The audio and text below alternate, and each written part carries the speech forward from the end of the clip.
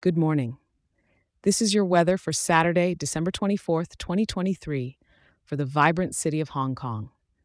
Boy, oh boy, is it a beautiful start to the day in Hong Kong. The sun is playing peekaboo with a clear sky, gracing us with such pleasant views. Wake up and feel that slight nip in the air as the morning temperature is a crisp 11 degrees. As the day unfurls, the city truly becomes a wonderland beneath clear skies with the mercury hitting a moderate 17 degrees. That's just the right kind of cozy for a lovely stroll along Victoria Harbor, don't you think? Come evening, the temperature will maintain its gentle embrace at 17 degrees, setting the stage for a serene sunset experience at the peak.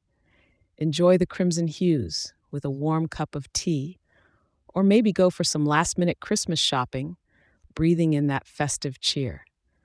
And as we tuck in for the night, the temperature will hover around 14 degrees, just enough to snuggle up under the blanket with dreams of Santa's arrival.